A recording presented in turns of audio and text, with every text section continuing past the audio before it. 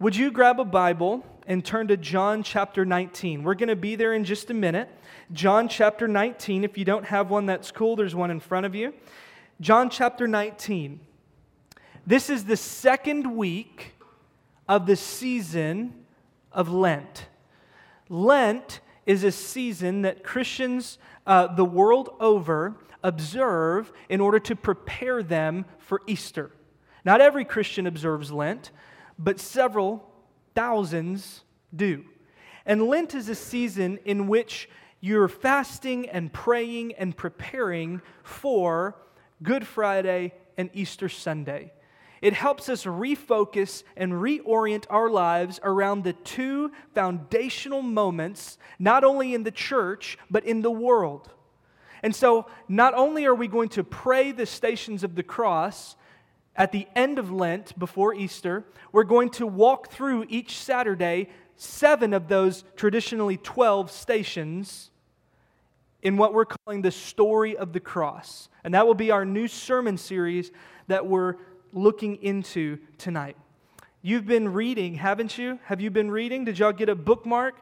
This is our Bible reading. This is something we're doing during Lent on an individual basis. Get a bookmark. Hopefully you've been tracking along with us there. If you haven't, no worries. Today's a new day. God is a God of the present, and I'm a pastor who just offers this to you. I'm not going to lord it over you. So these are for you. Hopefully you've been reading the devotionals by N.T. Wright. Have y'all been digging those devotionals?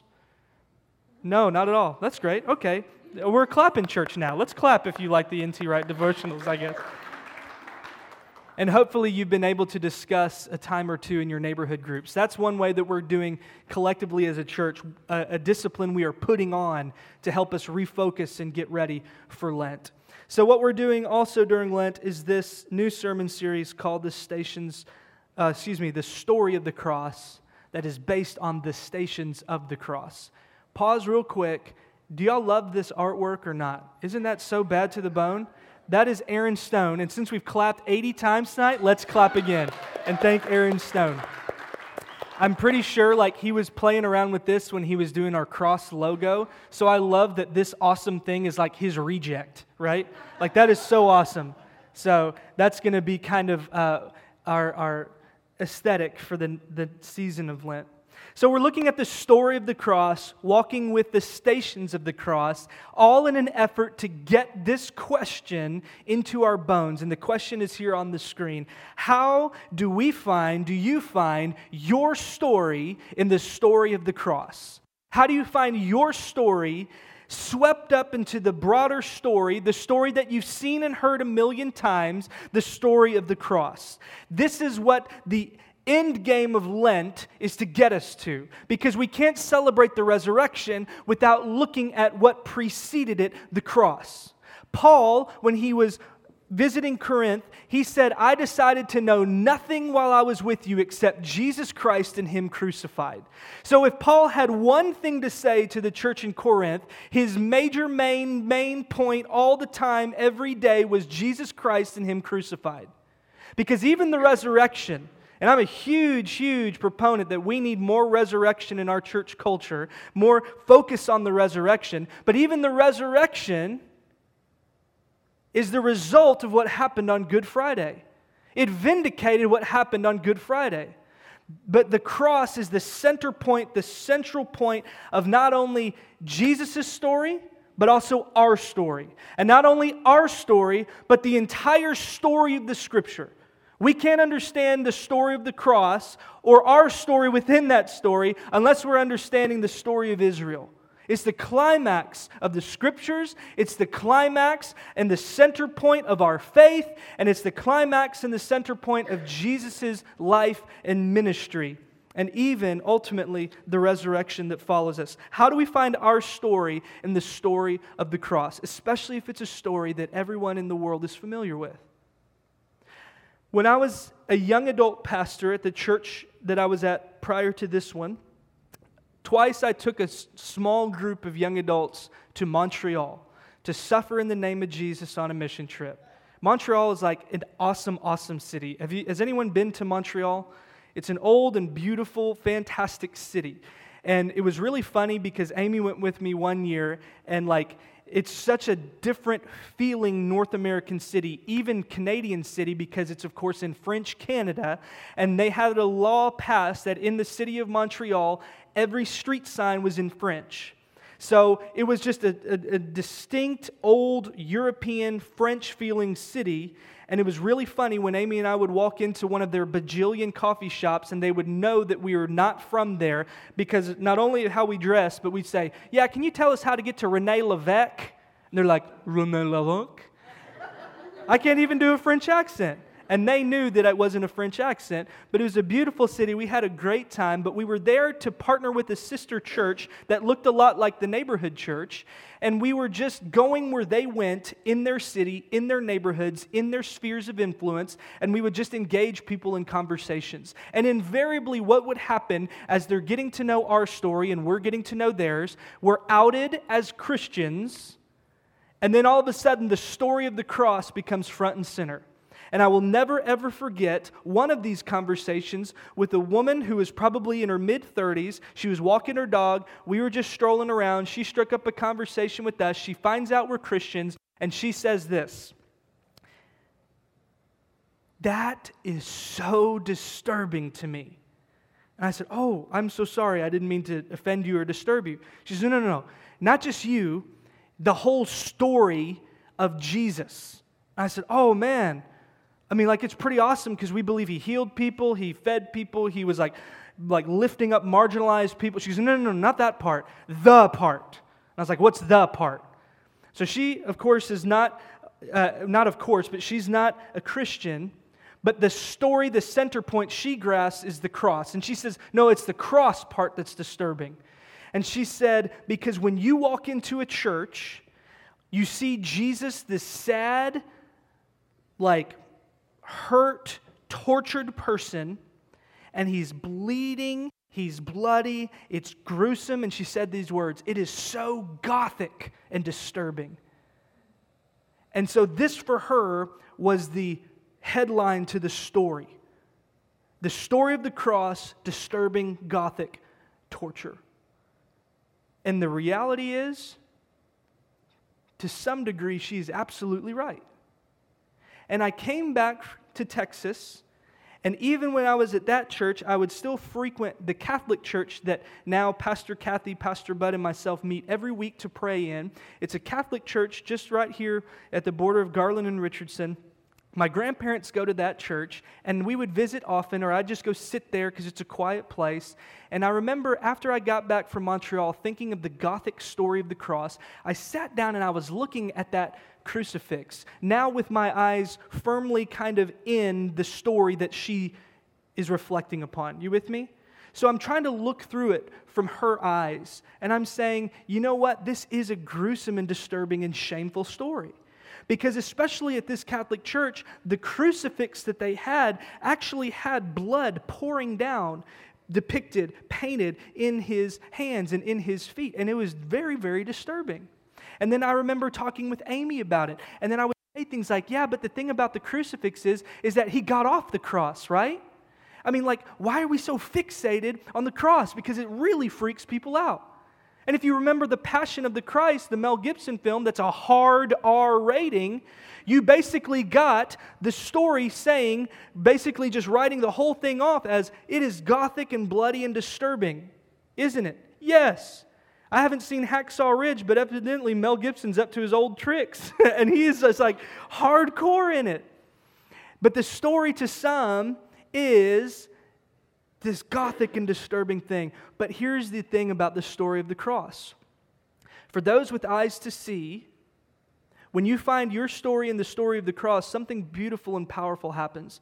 You're able to look through. You are given new eyes to see through the one story of shame, and you find the clearest picture of beauty.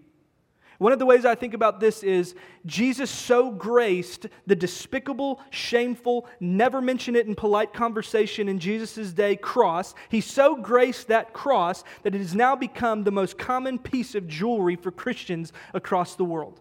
You know, I had a friend in Japan who went and saw a bunch of people wearing crosses, and he says, "Oh, that's interesting. Are you a Christian? He says, no, it's just like a really cool symbol. If you're able to look through the shame, you can find a clear picture of beauty. If you're able to look through that story, you see a story in which it's not just where the darkness and the deepest darkness and evil of the world pool together at the foot of the cross. You're able to look through it and see that light and love and life that Kathy prayed us through earlier actually overwhelmed the deepest darkness. So on one level, she's right. It is a gothic and disturbing place, but it's also the place where the deepest darkness and the deepest and depths of human brokenness is also overwhelmed with light and love. And see, this is the clearest picture of the cross. And so jump back with me. When I'm in the Catholic Church, I'm looking at this crucifix, and I'm trying to sort out, why am I so iffy with this whole Jesus on the cross thing? I want to get him off the cross. I want to move on to life. And so what happened is I said, well, maybe I'll go pray these stations of the cross. And so I started at one, and I went, and each time I began to think about the suffering in my life. And I began to run through my story. And I thought of the ways that I stumble. And I thought of the ways that I feel like I'm carrying a heavy load. And I thought of, in the Catholic stations of the cross, the women of Jerusalem weeping and wailing. And I thought about all those people in my life who are weeping and wailing and suffering. And I'm moving from station to station to station to station to station. And I'm beginning to put my story in the light of Jesus' story. And all of a sudden, the suffering of my life didn't really have much to do, and it really paled in comparison with the suffering in Jesus' life. And I began to see my story kind of swept up in it. But even more than that, when I was done with the stations, I came back into the pew, and I looked back up at that same cross that so revolted me, and something clicked. Before I was looking through the lens of this woman and the way the world sees the shameful execution. But then when I had prayed through this story and thought through my story, I looked with a new vision in which I see that the cross is the clearest revelation of God's love for us. And for some of you, you're like, well, yeah, duh. But you have to understand that the story of the cross, even in Christian circles, sounds a lot more gothic and bloody and hideous than it does a clear revelation of God's love for us. Case in point, and I know I'm talking a lot about the cross and the story of the cross. We are going to jog through John 19, and we're going to hit Jesus' story and our story. But stay with me because I want to give us a nice understanding of where we're headed with this story. The cross is the clearest revelation of God's love for us, and it's snapped into view for the first time. I was able to look beyond the shame and see the beauty. I was able to look beyond the darkness and see that light has overwhelmed the darkness. And it's so funny because then when you begin to look at it through that lens, you begin to read the New Testament in an entirely different light. You see, thousands and thousands of people have been crucified on a shameful, bloody, Gothic cross. But there is something palpably different about Jesus' death. Jesus' crucifixion. He wasn't even the only one crucified that day. And yet the world still seems to understand that there was something palpably different about the world Good Friday at 6 p.m. that day 2,000 years ago than it was before. And here's why. Because they begin to reflect and look back at Jesus' death on the cross, and they said, you know, God is love. This is what John says in 1 John. He says, God is love. Which is powerful in and of itself because of all the things that John could say about God, he says God is love. So if you go ask the story of God out there and you say, what is God in one word? God is judge. God is wrath. God is angry. God is holy even. God is anything in the book. But John chooses God is love.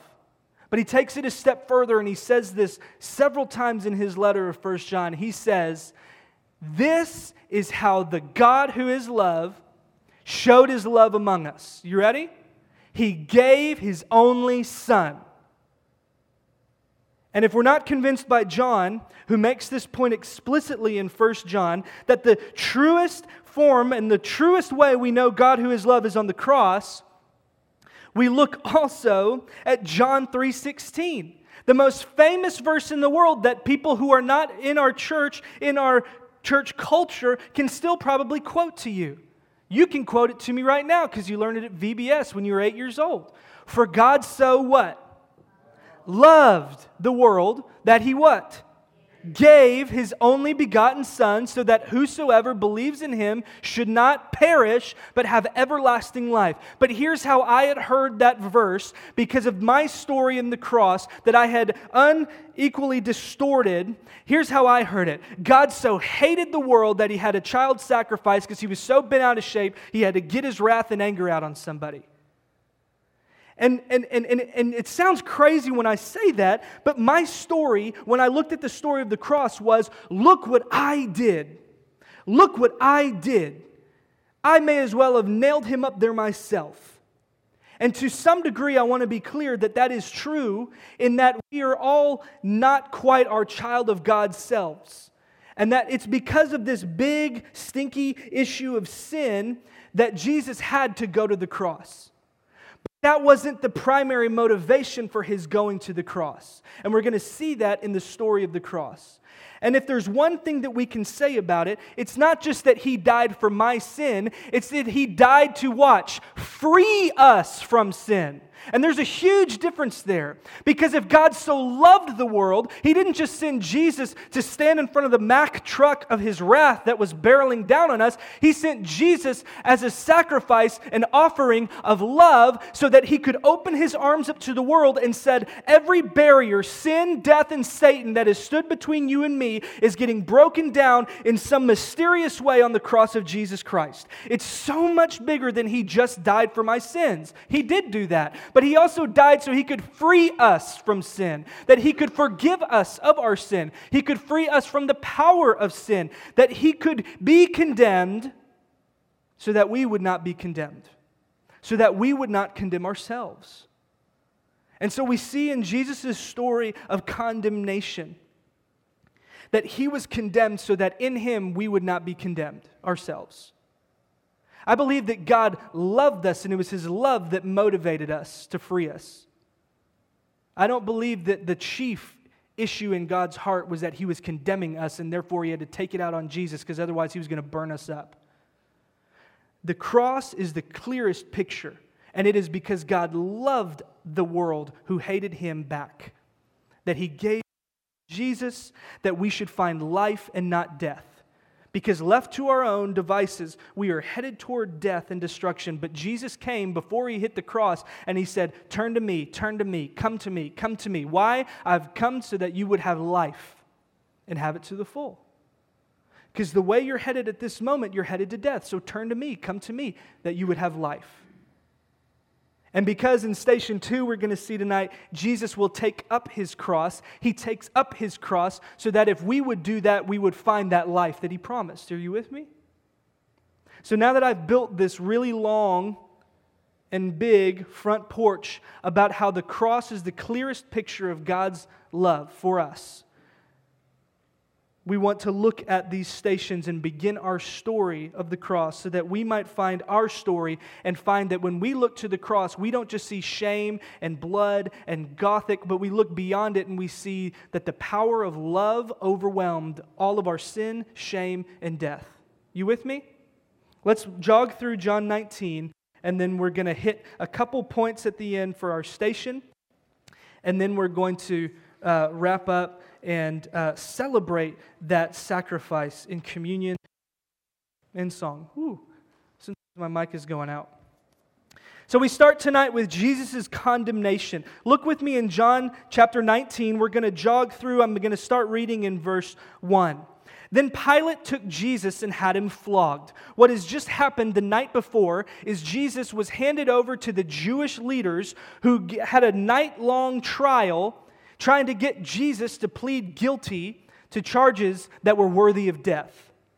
But the problem is, the Jewish people didn't have the authority to go kill Jesus. Why? Because they were under the empire of Rome. You with me?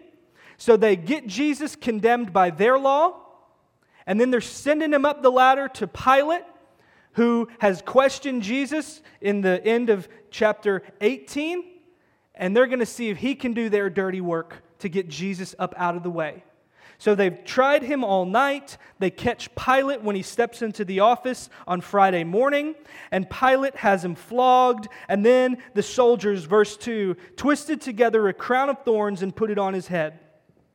They clothed him in a purple robe and went up to him again and again, saying, "Hail, King of the Jews!" And they slapped him in the face. So what's happening is the soldiers, of course, are imitating a prince. They've got a crown on his head and a purple royal robe on his back. And then they say this, you see that? "Hail, King of the Jews." We enter in immediately to the political meaning of the cross. Jesus was a Jew, and Jesus was the Messiah that had been sent by God to liberate the Jewish people, God's people. But as we just read in John chapter 1, at the beginning of John's story, he says he came to his own people, but his own people did not what? Receive him. They didn't welcome him. They had been longing for the Messiah. Here he is. Here is their chosen king, and they turn on him. But it's a political meaning because that term king means that he's got a kingdom. He's got a reign. And so all four Gospels clearly teach these truths about Jesus. Two things the Gospels are driving at every time. It ain't just a spiritual reality, it is a political reality for an actual people. The first thing that the four Gospels clearly teach is this: Jesus is the long-expected King of Israel. And if you look back at Genesis 12, we've quoted that a lot in this church. That's because that's when Israel first began, through a guy named Abraham. And God sought Abraham and invited him to partner with God and say, "Look, dude, I'm going to make a whole nation of you. And through your nation, a king will come and bless all nations of the world." So, Jesus is that long-expected king that ain't just for Israel, but through him, somehow the whole world will be blessed. You with me? But then what we see page after page after page after page after page of the Gospels is that Jesus is the kind of king that nobody really expected. And isn't it interesting, if you look back to your Bible in chapter 18, verse 36, that they didn't arrest his followers. If he was a king, if he was a Messiah, if he was supposed to overthrow the empire that is oppressing his people, why didn't they arrest his followers? Because it wasn't a military national coup that was happening. Look at verse 36 of chapter 18. When Pilate's questioning him, he says, "My kingdom is not of this world." It's political, but it's so much bigger than that. It's so much bigger than the power games of politics. You with me? "If it were, my servants would fight to prevent my arrest by the Jewish leaders. But now my kingdom is from another place." So they don't arrest the followers of Jesus, even though there's this political idea that he is the king of the Jews. And if he is king, then he's a rebel king that is standing against, in opposition to Pilate and his king Caesar. So they're mocking him, and they're saying, "Hey, here's the Jewish king." And then once more in verse 4, Pilate came out and said to the Jews gathered there, "Look, I'm bringing him out to you." So he's got his crown and his robe. He says, "I want you to know that I find no basis of a charge against him." When Jesus came out wearing the crown of thorns and the purple robe, Pilate said to them, "Here's the man." So what Pilate's doing, before you think that he's the hero of this story, Pilate has a track record in which he wants to do the opposite of everything that the Jews want. He's the big brother. When somebody, the little brother, asks for, "Hey, can I have a bite?" He goes, "Yeah," eats the whole thing and says, "Sorry." He's the guy that if you ask him to do something, he's going to do the opposite. So he's not really thrilled about Jesus. He probably is kind of ambivalent to him. In other Gospels, he's actually kind of afraid to kill him because he knows that there is a bunch of people who are kind of digging what he's saying. But he's really interested at this point in keeping peace and trying to find a way to outmaneuver the Jews and not give them what they want. You with me? So he says, "Here's Jesus." And as soon as the chief priests and their officials saw him, they shouted, "Crucify, crucify." So what's happening is they're saying, "Look, we couldn't kill him. We need you to kill him. And here's why." Pilate says, "You take him and crucify him," even though he knows they can't. And he says this, "As for me, again, I find no basis of charge against him." But they insisted, verse 7, "We've got a law, and according to that law, he must die because he claimed to be" what? The Son of God. So they've condemned Jesus, Because their law in Deuteronomy 13, if you're taking notes, you can write down Deuteronomy 13 and then Deuteronomy 18:20. They said, hey, he's a false prophet who's leading Israel astray. He's got a whole mess of people who are digging what he's saying, thinking he's the king and this is the kingdom. He's leading our people astray. So they've said, look, he's claimed to be the Son of God. And Jesus basically pleaded guilty. If you read the trial before this, he condemned himself by saying, you'll see the Son of Man. He's putting himself right up there alongside God. And so they freak out about it. So he gets kicked up to the totem pole. Now he's sitting here with Pilate. And they're saying, look, we've got to kill him. Verse 8. When Pilate heard this, he was even more afraid. Why? Because Pilate's a polytheist. And they just said, he says he's a son of God. So now Pilate takes a step back and says, wait a minute, dude. I know another son of God, Caesar. Caesar was spoken of as the Son of God. And he's a pretty big deal. If there is any truth to what these Jews are saying, I need to watch out because I don't know what kind of power he's carrying. And so Pilate is now really taken aback. So he goes back to the palace and he says, Jesus, you've got to tell me, where do you come from? And what does Jesus do? Stone cold, doesn't say anything. So Pilate says, do you refuse to speak to me? Don't you realize that I have the power either to free you or to crucify you? And then Jesus answered him, you would have no power over me if it were not given to you from above. Basically, he's saying there are powers at work that are way above your pay grade. Therefore, the one who handed me over to you, who handed him over, these priests, these leaders, is guilty of a greater sin. Stick with me, here's what he's up to.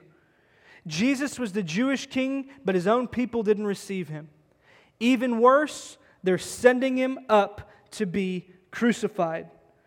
His own people reject him, and here's how they do it. When Pilate is trying to set him free, the Jewish leaders paint themselves into a corner, and they say, Pilate, if you let this rebel king go, you are no friend to your true king, Caesar. Did you see that there? He says, what would happen if you let this guy go? What if Caesar finds out? You are fired, basically, or worse. So then, Pilate, who was afraid that he might be the Son of God, verse 13, he says, okay, enough's enough. And he sits down and casts judgment, and he says, here is your king. And in verse 15, they say, take him away, crucify him. And he says, shall I crucify your king? He says this, the Jewish leaders, now what they've done is this. They've aligned themselves with the power that is not God. They say the most disgusting and blasphemous thing in the Gospel of John. We have no king but Caesar. Jump back to verse 14, and we're going to drill this home. Jesus is being condemned to death, and that's where our story begins. But the when of the story is just as crucial. When all of this is taking place on Friday, John tells us it was the day of preparation. You see that? Of the Passover. So the when is crucial. Here's the when. The day of preparation. This is what it is, and it's on the screen. It's the day that the priests slaughter the sacrificial lambs that they would eat at sundown when Passover begins. So while Jesus is standing before the crowd and Pilate, in the temple courts, the priests are taking lambs and they're slaughtering them as a sacrifice for the sins of God's people. And so what's going on is they are preparing to signify the great freedom festival known as Passover, which is the time that begins at sundown. So this is what Passover is. They're preparing for the freedom festival when God's people looked back. They looked back to Exodus when God passed over and liberated the firstborn so that He could prepare to break the power of Pharaoh, who enslaved His people, so that He could liberate the enslaved people. So they looked back and said, remember when God acted big time and rescued us. But they also look forward to when God would act again to break the deeper powers of sin, death, and Satan, and then liberate the enslaved world. So just like we do in Advent, we look back to when Jesus came the first time. We also look ahead to when Jesus will come again. They put themselves as the Jewish people on the day of Passover. They were amped up, hyped up. They were having a big old kind of Christmas dinner. And they're looking back to when God rescued and enslaved people. And they were praying for God to come and do it again. Here's the irony of the people who said, we've got no king but Caesar. The prayer they prayed at Passover said, we have no king but God. You are my king. Here's the irony of the Jewish leaders who represented the Jewish faith from which Jesus came. Daily they prayed for the Messiah to come. Daily they prayed for the King of God to come. And He's here, and they say, we have no king but Caesar. So what they've done when they've said this is they've aligned themselves with the enslaving powers that God is getting ready to liberate them from. Are you with me now? So when Jesus is condemned, He's condemned by His people who have gotten on board with the enslaving people. Jesus is the king that was condemned by His people, yet for His people. If you read Isaiah 53, which we don't have time for this evening, you see that Israel considered Him stricken by God. We see Him that His own people rejected and despised Him. We see that He suffered, that He was led away by His own people. It is all happening in this present tense moment during the Passover when God was going to definitively, in a new and radical way, actually liberate and save these people. But not through war, but through suffering. It's all happening, but their eyes are blind because they see one story that is just get him out of the way, bloodied, torture, get him done. But for us who have eyes to see, what we see happening is God is getting ready. The moment they sit down to eat the Freedom Festival Passover dinner is when Jesus will die on the cross at 6 o'clock at sundown. So Jesus is condemned. And the moment they sit down to celebrate is the moment that we are now allowed to not face condemnation. Romans 8:1 says that it is for freedom that Christ has set us free. And it says there is now no condemnation for those who are in Christ Jesus. Because through Christ Jesus, the law of the Spirit who gives life has set you what? Free from what? The law of sin and death. So what happens because Jesus was condemned is we no longer have to face condemnation. So when you feel rejected by your own people, know that Jesus knows what you're going through. When you're rejected by your own heart and you say, God, where are you? Know that Jesus felt that condemnation when He said, God, why have you forsaken me? And even before the cross on the garden, He says, God, if there's any other way, I feel rejected and alone and I need out of this. Jesus knows what you're talking about. He knows how it feels when your own heart begins to question who God is. And He was condemned so that your own heart would not condemn you. In 1 John it says, when our own hearts condemn us, God who's greater than our hearts will restore us. The shame that we feel when we condemn ourselves as unworthy is anti-Christ. And you look to the cross and you see Jesus bearing all of this shame, naked, bloodied, tortured, so that through this you might get a glimpse at the deeper story and see that God has said, no more condemnation for you. No more shame for you. Shame is anti-Christ. But when we get the glimpse of the cross, that your sin and your terribleness was the only end-all be-all to the story, you begin to see the cross as that gothic, bloodied picture, and what you feel is guilt and shame rather than the freedom from guilt and shame. We've got to rethink the story of the cross. The New Testament is explicit. This is the big blazing center of God's love for us. Yes, our sin held Him there, but it was so that He could dismantle it so that we would no longer feel its sting and shame. So if you feel ashamed when you sin, run to the cross and know that He's freed you from it. It's done. Colossians 2 says that every single sin was nailed to the cross. It was nailed 2,000 years ago, so in 20 minutes when you sin, it's already been dealt with. Every single sin was dealt with on the cross of Jesus. So let us not be a people of condemnation and shame, and by God's grace may we not go and shame and condemn others.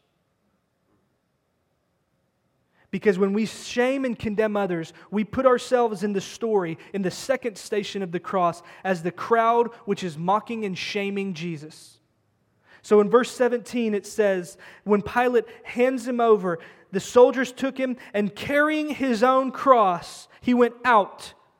He had to go out because He was in the center part of the city, and the Romans did all of their crucifying just outside the city walls. They did it just outside the city walls so that anybody coming in and coming out would see, this is what we do with people who say they're kings. This is what we do when people say that they've got a kingdom that's better than the Roman kingdom. But what Jesus had to do to get to the outside of the city was put the crossbeam, and we'll see in a few stations that He couldn't even do it by Himself because He was already so chewed up.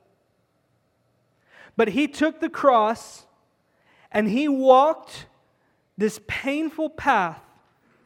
Tradition puts it in probably the wrong place, but you can walk the path as a tour in Rome. And it can be a deeply spiritual experience for you today, but the story of that day was one of shame. One where Jesus' own disciples didn't want to help Him with His own cross. He's walking through and He's getting the shame and the insults and the mocking and the spitting. He took up His cross and He's walking to the outside toward where He would finally be dead. And I wonder if Peter, who had already denied Him, I wonder if he was on the outside looking in and seeing all the insults. And I wonder if he had ringing in his ears the words of Luke 9:23-24 that he had heard Jesus say so many months before.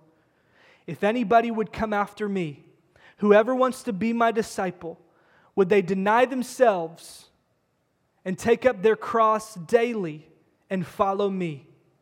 Why would we ever want to get in league with that shame that Jesus faced? Well, Jesus set us free from that shame. So when we unite with Him in this cross, we see that it's the victory over shame. And why would we want to be involved with that cross? It's a symbol of death. Because if we are in Christ, He says, whoever wants to save their life will lose it. Death no longer has that mastery over us. In verse 24 of Luke 9, He says, whoever wants to save his life will lose it, but whoever loses their life for me will save it. When you take up the cross of Jesus, you find life, even if you lose your life. When you deny yourself and say no to your way, you begin to see that there's life on the other side. To give us life, Jesus gave up His life. That's the story of the cross. The clearest demonstration of the love of God, that He was condemned so that you would not have to be condemned. He bore the shame so that you would no longer have to bear the shame when you wear the cross and take it up yourself to die. So when we find ourselves rejected in our stories, would you remember that we stand with the Savior who was rejected and turned on by His people, but He still forgave them? When your own heart condemns you and you feel the shame and the weight, would you run to the cross and remember that in Jesus Christ there is now no more condemnation for you? No more condemnation. He wants you free and alive. And when you're tempted to walk away, when you feel the weight of shame and how Jesus' way is so much different, Remember the call to take it up anyway and walk with Him, because on the other side of your denial and your death is life in Him. We begin our journey, the story of the cross, looking beyond the surface and seeing that there is so much love and so much power that defeated sin, death, and Satan.